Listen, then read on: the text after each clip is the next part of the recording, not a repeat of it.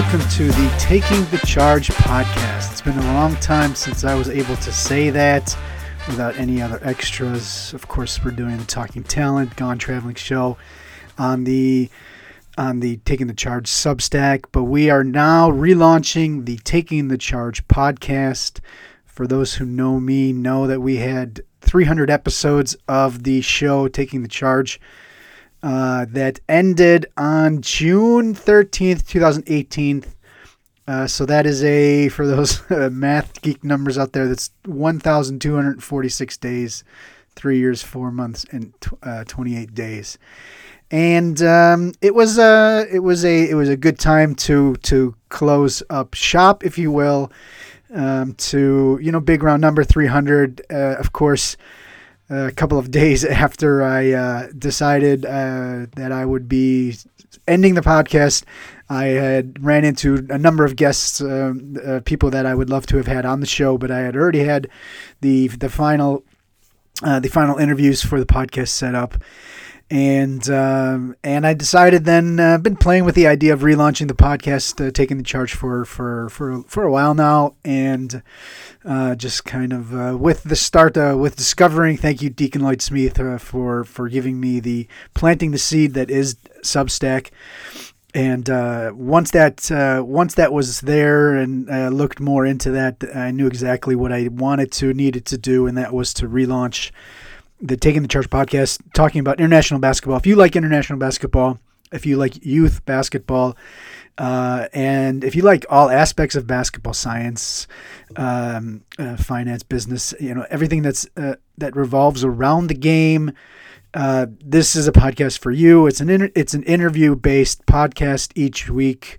I will have a person that talks about international basketball in some regard, and it's something that was a long time joy for me. 300 episodes is a shade under 6 years, and did not miss a single week in those 300 episodes. That's everything involved between that, work, going to Olympics, going on honeymoon, going to everything. But because it meant a lot to me, and because the people who followed the show meant a lot to me, and still do mean a lot to me, and I wanted to make sure that did not. I wanted to rekindle that love, if you will. And so this is the start, the relaunch of Taking the Charge podcast. I hope you enjoy it as much as I will be enjoying it. I'm lining up some guests already, have a couple already set up, and look forward to getting them out there for you. Our first one is a big name in the world of basketball. Jorge Garbajosa, longtime Spanish national team player, is currently the president of the Spanish Basketball Federation. Is also a member of this FIBA Central Board and the FIBA Competitions Commission. And we talked. I didn't want to really go into his career that much. Wanted to mainly focus on some of the tasks that he's going through now. There's, if you want to look into his past, and everything, there's so many different avenues that you can go there. And so I wanted to kind of, offer him a chance to kind of give us some feedback on what things are going on, Spanish Federation basketball, and then some of the issues going on in Spain, and then a little bit as well as FIBA as well. Obviously, Spanish Basketball Federation president, FIBA Central Board. It's not easy to get his time, and so I really wanted to take advantage and try to touch on the different things. So, one note before the interview: the sound quality is not ideal, but over the course of the interview, you will definitely sort of, let's say, get accustomed to it. So enjoy, and we will catch you on the other side. All right. So on the Taking the Charge podcast is Jorge Garbajosa, the president of the Spanish Basketball Federation and a former legend of the game. Jorge, thanks for coming on. It's a great pleasure to join you today. Just maybe first off, talk about how happy you are to see fans back in the stands after a long time without them. Obviously, you were a player and you know the energy that the fans bring you as a player and now as a member of the federation, the president of the federation. How happy to have the fans and everything that goes around with that back in the stands. For me and for all the basketball, let's say, ecosystem here in Spain, is the best news that we have that we had in the last year and a half, almost 2 years, because playing basketball is a great experience, but playing basketball in front of the fans is the reason of our lives. Let's say all what we do, all what I've been doing in my life when I was a player, and now federation. You do it for the fans. Whatever you do, even if you do a perfect thing, whatever it is, if nobody's watching you, it's your job doesn't make sense. So now on the arenas or even watching on TV, when you see the fans having fun watching the favorite sport as basketball is, it's a huge experience. But as an ex-player, as a former player, you can see easily that the approach, let's say, of the players to the game, when they know or when they see the fans on the stands, is completely different. For sure, they are full professionals, all of them. But even if you don't think about it, your feelings, your what you have inside when you come in the court and you see the fans and you feel their energy, the game is completely different. So it's the best news, as I said at the beginning, the best news that we had in the last, as I said, year and a half or a little more. Going from good news to I'd say less good news, but news that we all kind of expected that would come soon. Obviously, you played many, many years and had some magical experiences with Pau Gasol. Your thoughts about a player of his magnitude and how much he's meant to the game around the world, NBA, Spain national team, everything else that goes around his whole personality and his character. Maybe what were your thoughts about him hanging it up? The career of Pau is one of the most interesting careers I ever seen in my life. The fans, for sure, when they think about Pau Gasol, they will think about when he get the championship with the Lakers or many medals that he got with the national team in France, in Japan, whatever it is. But if you watch globally all his career, it's a huge life, let's say, experience. You remember that on the World Cup in 1999, when Spain won the gold medal against the United States in Lisbon, Pau was not even in the starting five of the team. They were other players, huge players, Felipe Reyes, Antonio Bueno, Germán Gabriel, who played more minutes than Pau. He was a kind of 3-man, 4-man, something, like he was not defined his role on the court. And working hard, improving every day, but working really hard, not just as a work, working hard every day on the court. I've been practicing with him for more than 10 years, and I watched it, in the first row of his practices, and trying to learn every day, trying to improve every day, to become, without, in my opinion, any doubt, one of the most important basketball players in the history on the world. For sure, there are a lot of them, extraordinary players, but Pau is in this group, big group, and in this group of the best players in the world now, basketball. You are the president of the Spanish Basketball Federation, and we also saw Marc Gasol retire from the national team. Felipe Reyes has retired from the game as well. Rudy's probably not too far away. How long did Sergio and Sergio Rodriguez stick around? And those are some giant names. Obviously, Calderon a few years ago as well. Those are some enormous names in a federation. And we saw sort of a generational change, or at least the start of a generational change, also then in the World Cup and the Olympics. How do you feel about the health of the next generation of the Spanish national team? First of all, I would say that they made something really impressive. Now, Pau retired, and Garbajosa retired from the national team, even Sergio. It looks like they are, like quitting, but they are not quitting. It's a matter of age. It's a matter of years and years and years playing with the national team jersey on. I mean, Pau make a huge effort, 2 years trying to recover from a difficult injury to come back to play his last game with the national team, which is the best example of commitment with a jersey with a national basketball, as also to everybody. But Mark retired when he's 36 years old. He has been playing 15 years since 2006 with the national team, which is a huge, as I said, example of commitment. But even Sergio's his first tournament was in 2005 on the Eurobasket in Serbia. So they make something. They make two things which are crucial for us. First of all, to play a lot of years, showing the best performance every single day with the national team, and plus they leave a legacy for the new generation who is coming in about what it means to play for the national team, the Spanish national team in this case.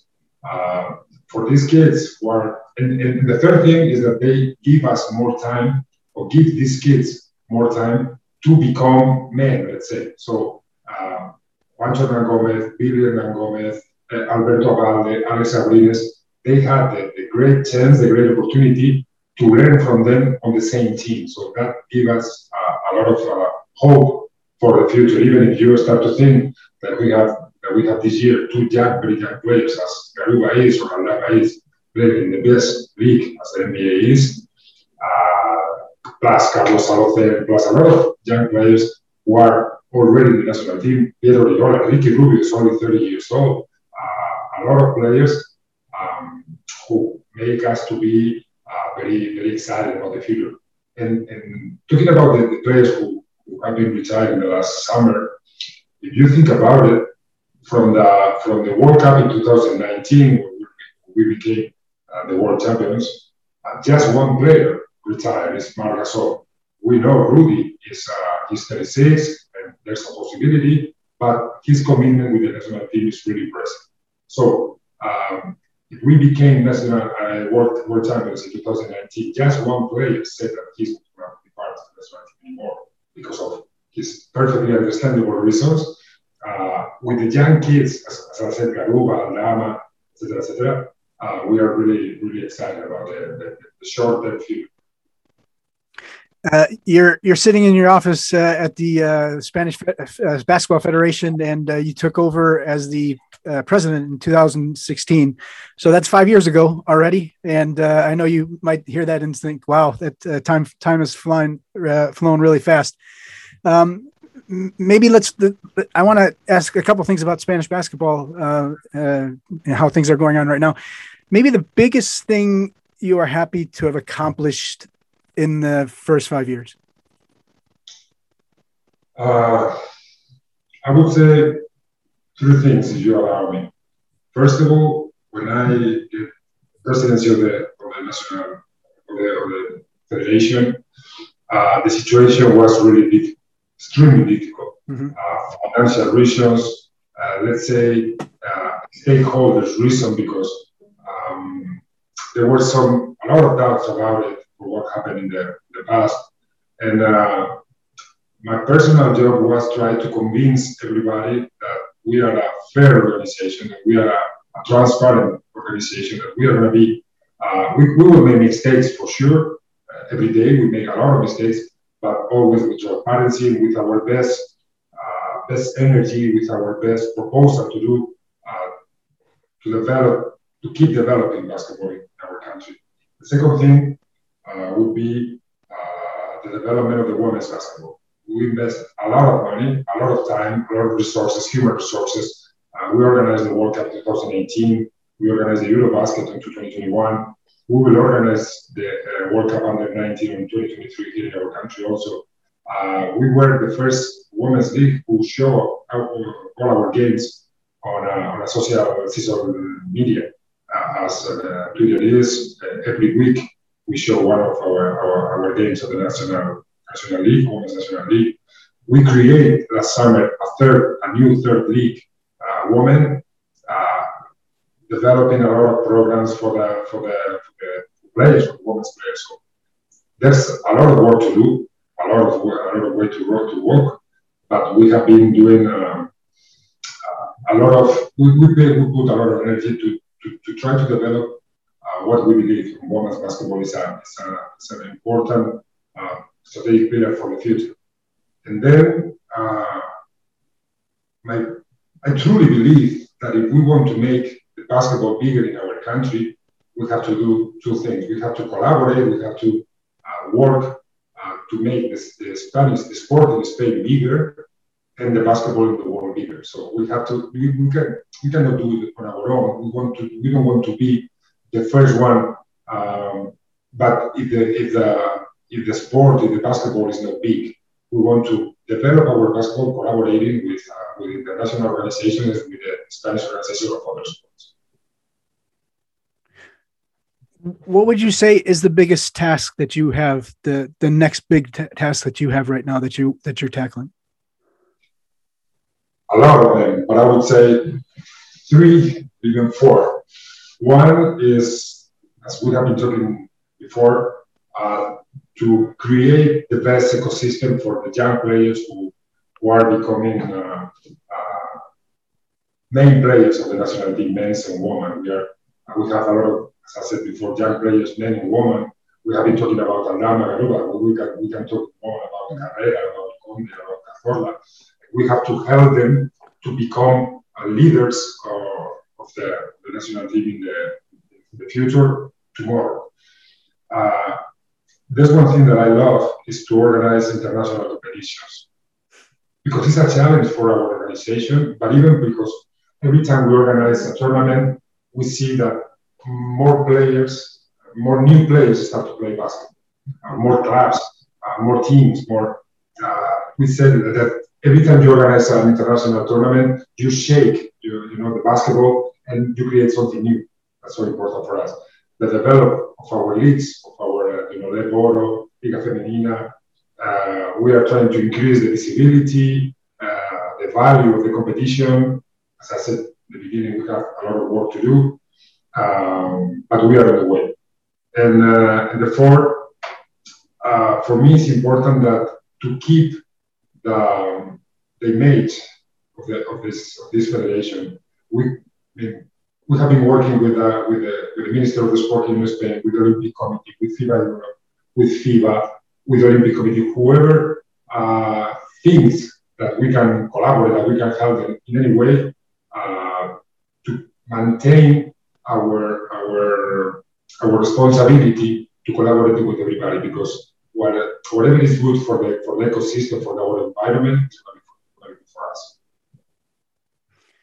As someone, and you mentioned the youth, and someone who covers a lot of youth basketball over the last dozen years or so, one of the things that has come really sort of has been really clear in the Spanish clubs is that there's a lot of international players, let's call them non-Spanish players, in the system, and obviously there's the regulation that if they are in there before their 16th birthday, that makes them a lot easier to later become a formation player, sort of play as a Spanish, if you will, sort of the designation would be formation player.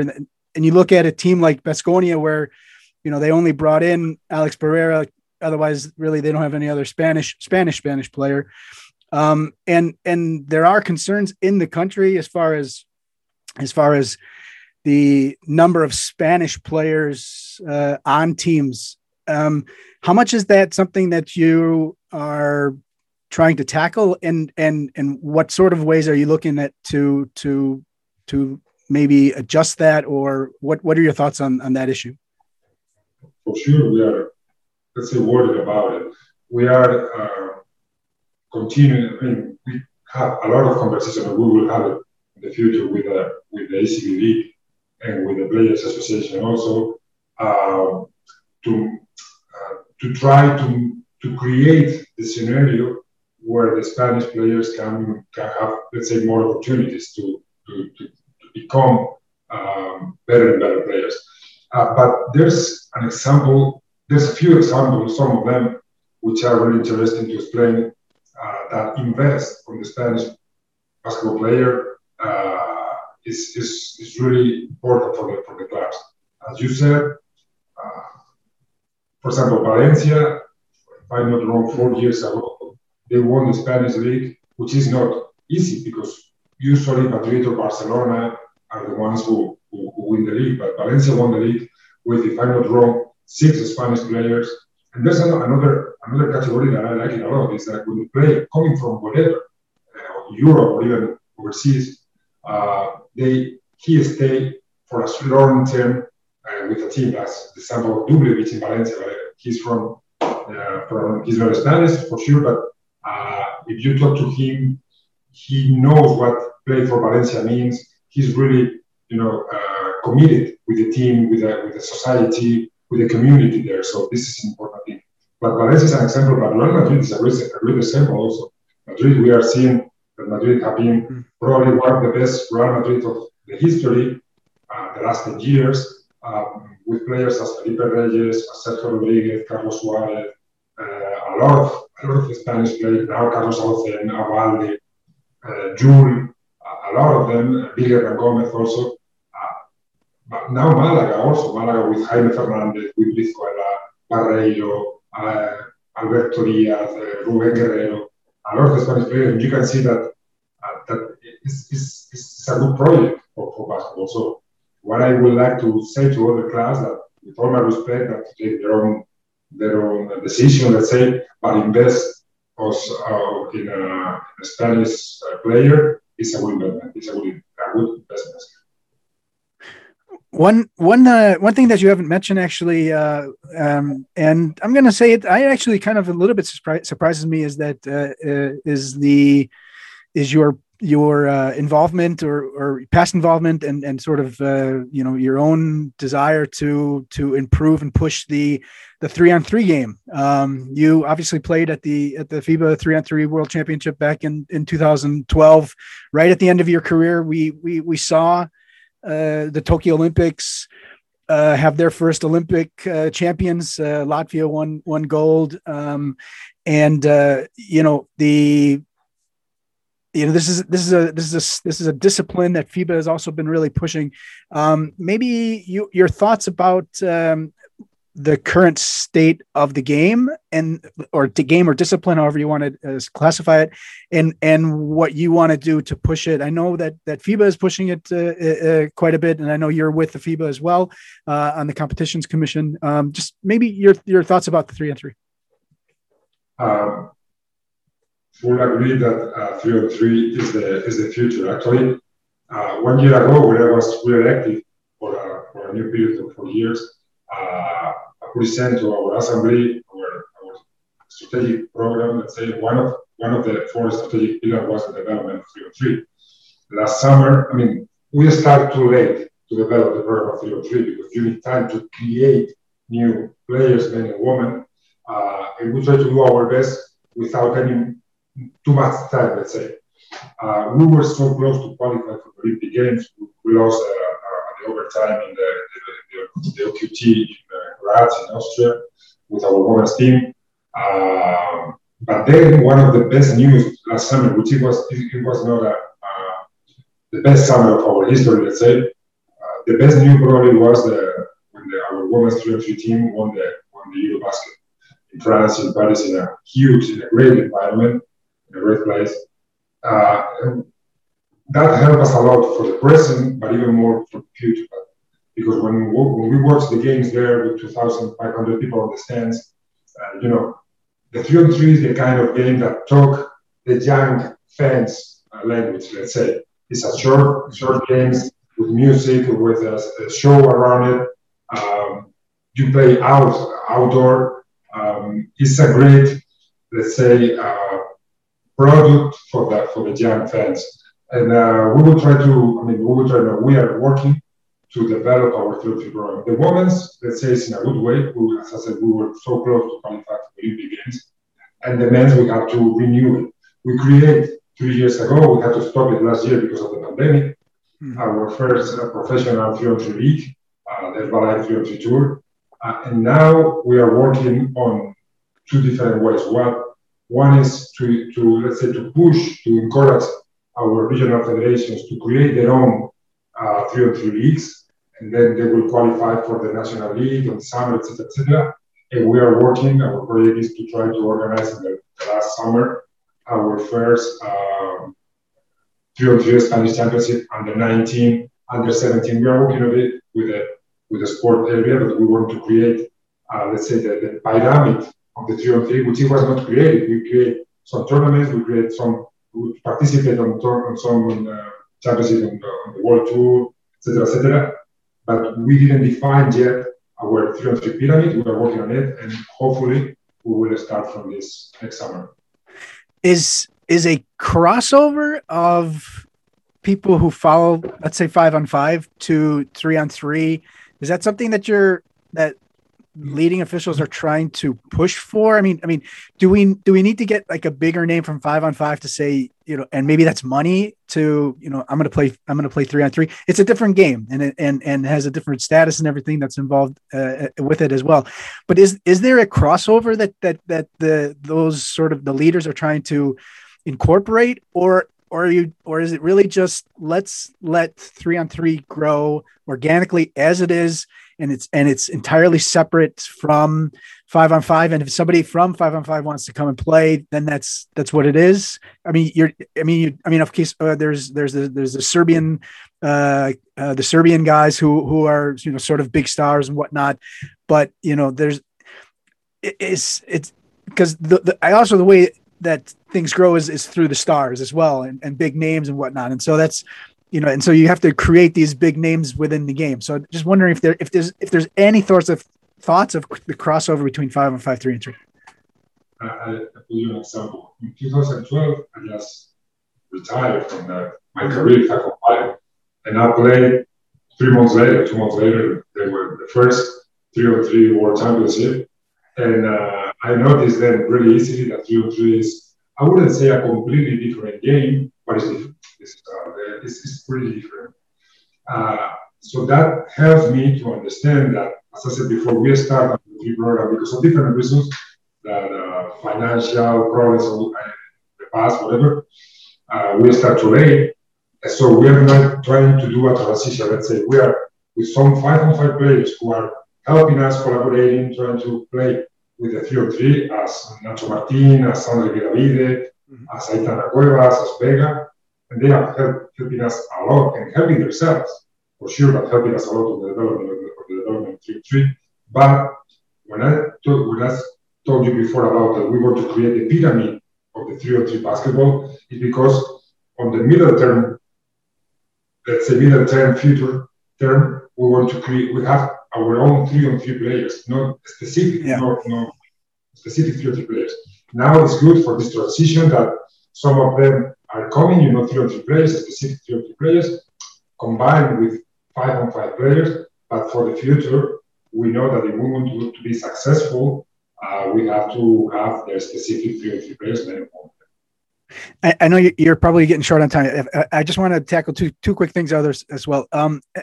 I would be remiss if I didn't ask you, as someone who wears so many hats, and has connected sort of indirectly and in the past and whatnot. And I know this is only really an issue for Europe, but there's a lot of people in Europe who are affected by it. Just was wondering your opinion about the FIBA EuroLeague dispute. And do you foresee that a resolution can come? Like I said, it's really just a European issue. Euro Cup teams are obviously able to release their players, and it's really only a couple of rounds of games from the EuroLeague side. Just was wondering your thoughts on that whole debate. No, for sure. Let's say I have my opinion for sure, but I want to be very respectful with the people who are in charge of the different organizations. uh, which is not my task, but as I said, as a national federation, we are really affected. Uh, let's say, as a Spanish federation, we have to defend the value of our competitions, starting with the ACB League. Uh, uh, and my feeling is that EuroLeague, because it's not connected with the rest of the ecosystem of basketball in Europe, are harming, let's say, the value and the other competitions of the national team and the national leagues are. Then, in this moment of the world of our lives, I think everybody's agreed that together means better. Let's say, if you coordinate the calendar for the national teams, for the national leagues, for the European competitions, first of all, you are going to protect your product, and then you're going to protect the main thing, the most important thing that we have in our sport, in every sport, which are the players. We cannot expose our players to play 90 games, 100 games per season, which is not fair. It's not realistic. So with a coordinated calendar, everything would be much more easy, let's say. I've been part of some negotiation with the national leagues between FIBA Europe, national teams, and everybody had the purpose to get an agreement. It's not easy sometimes because there's a lot of things that you have to put in common on a table. But when you sit on a table and you negotiate and you talk about it, not always, but usually you find agreements. And the agreements are always positive, mainly, as I said, for the players, which are the key thing in this business. But when you try to negotiate with one part that never want to negotiate, they want to do it on their own, it's difficult. So if you see the full map, it's not that easy to put in common. It's not that difficult, to put in common the national leagues, the national teams, and the European competitions. BCL is doing it. BCL create a system of competitions who increase the value of the BCL, but at the same time, respect the value of the national leagues and respect the value of the most important, let's say, the top of the pyramid of the basketball in the country, the national team. And if the national team, you can see with easily, if the national team works, let's say, have success, the national league is better, the grassroots are better, everything is better. When the national team is not that good, that affects to the basketball all over your country. So there's a lot of examples. The best example, in my opinion, is BCL. You can combine the value and the interest of the national league, the national team, and of a European competition. And that would be the key. And as I said, my personal feeling, is that the solution is not that far because it's just a matter of to want to do it. But if one of these partners doesn't want to do it, make it much more difficult. My last question topic, whatever, is you're on the FIBA Central Board and you're the chairman of the Competitions Commission for FIBA. Maybe, obviously, we know that in terms of competition, we know that Africa has been not able to do the home and aways as most of the rest of the world has been able to do. Just organizationally, they're not quite there yet. Obviously, there's a pandemic that is hitting everywhere, but it seems like Asia is a little bit harder to get things organized as well. Maybe just on the last thing, just maybe some of the things that specifically the Competitions Commission, which then you're the chairman of, that you're working on there, and then what the next sort of things the next building blocks for the Central Board. Well, let's say in the beginning, I would say that, for example, you talk about the Basketball African League. For my opinion, it's an extremely interesting project to develop basketball in Africa, but not even in Africa. You see how the basketball is growing up in Asia, in South America also, men's and women. I don't know, this is an example. Puerto Rico women's, when the past was not that successful, let's say, in America was close to win. So, there's a lot of countries, a lot of regions who are doing an extremely good job to develop basketball on their regions or even in their As the chairman, first of all, I would say that for me it's a huge honor to be member of the central board and the chairman of the competition commission. But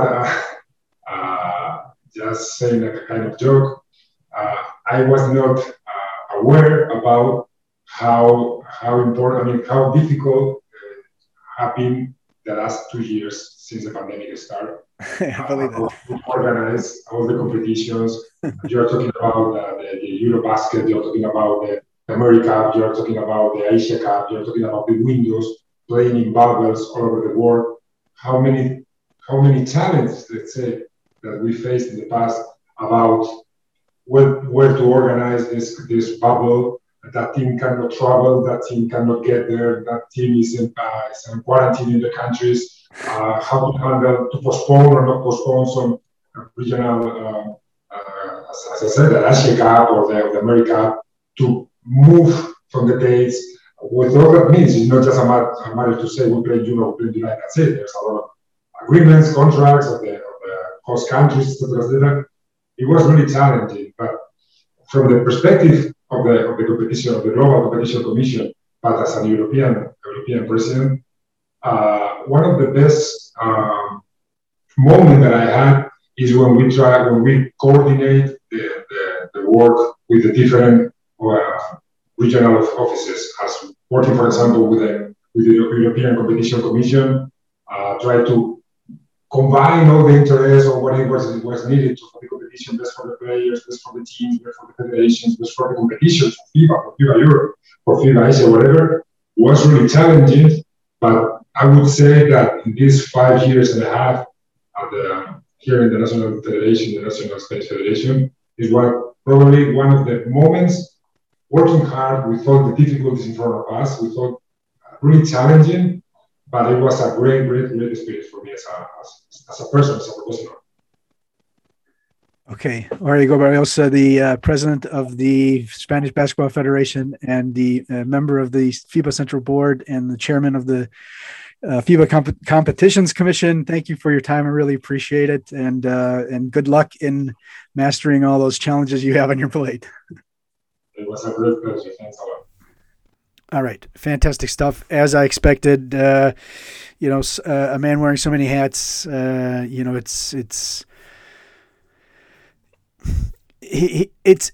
talked to him afterwards, and I'm really happy that someone like him is a important person in the game right now, and I think he's a very valuable asset, and I think that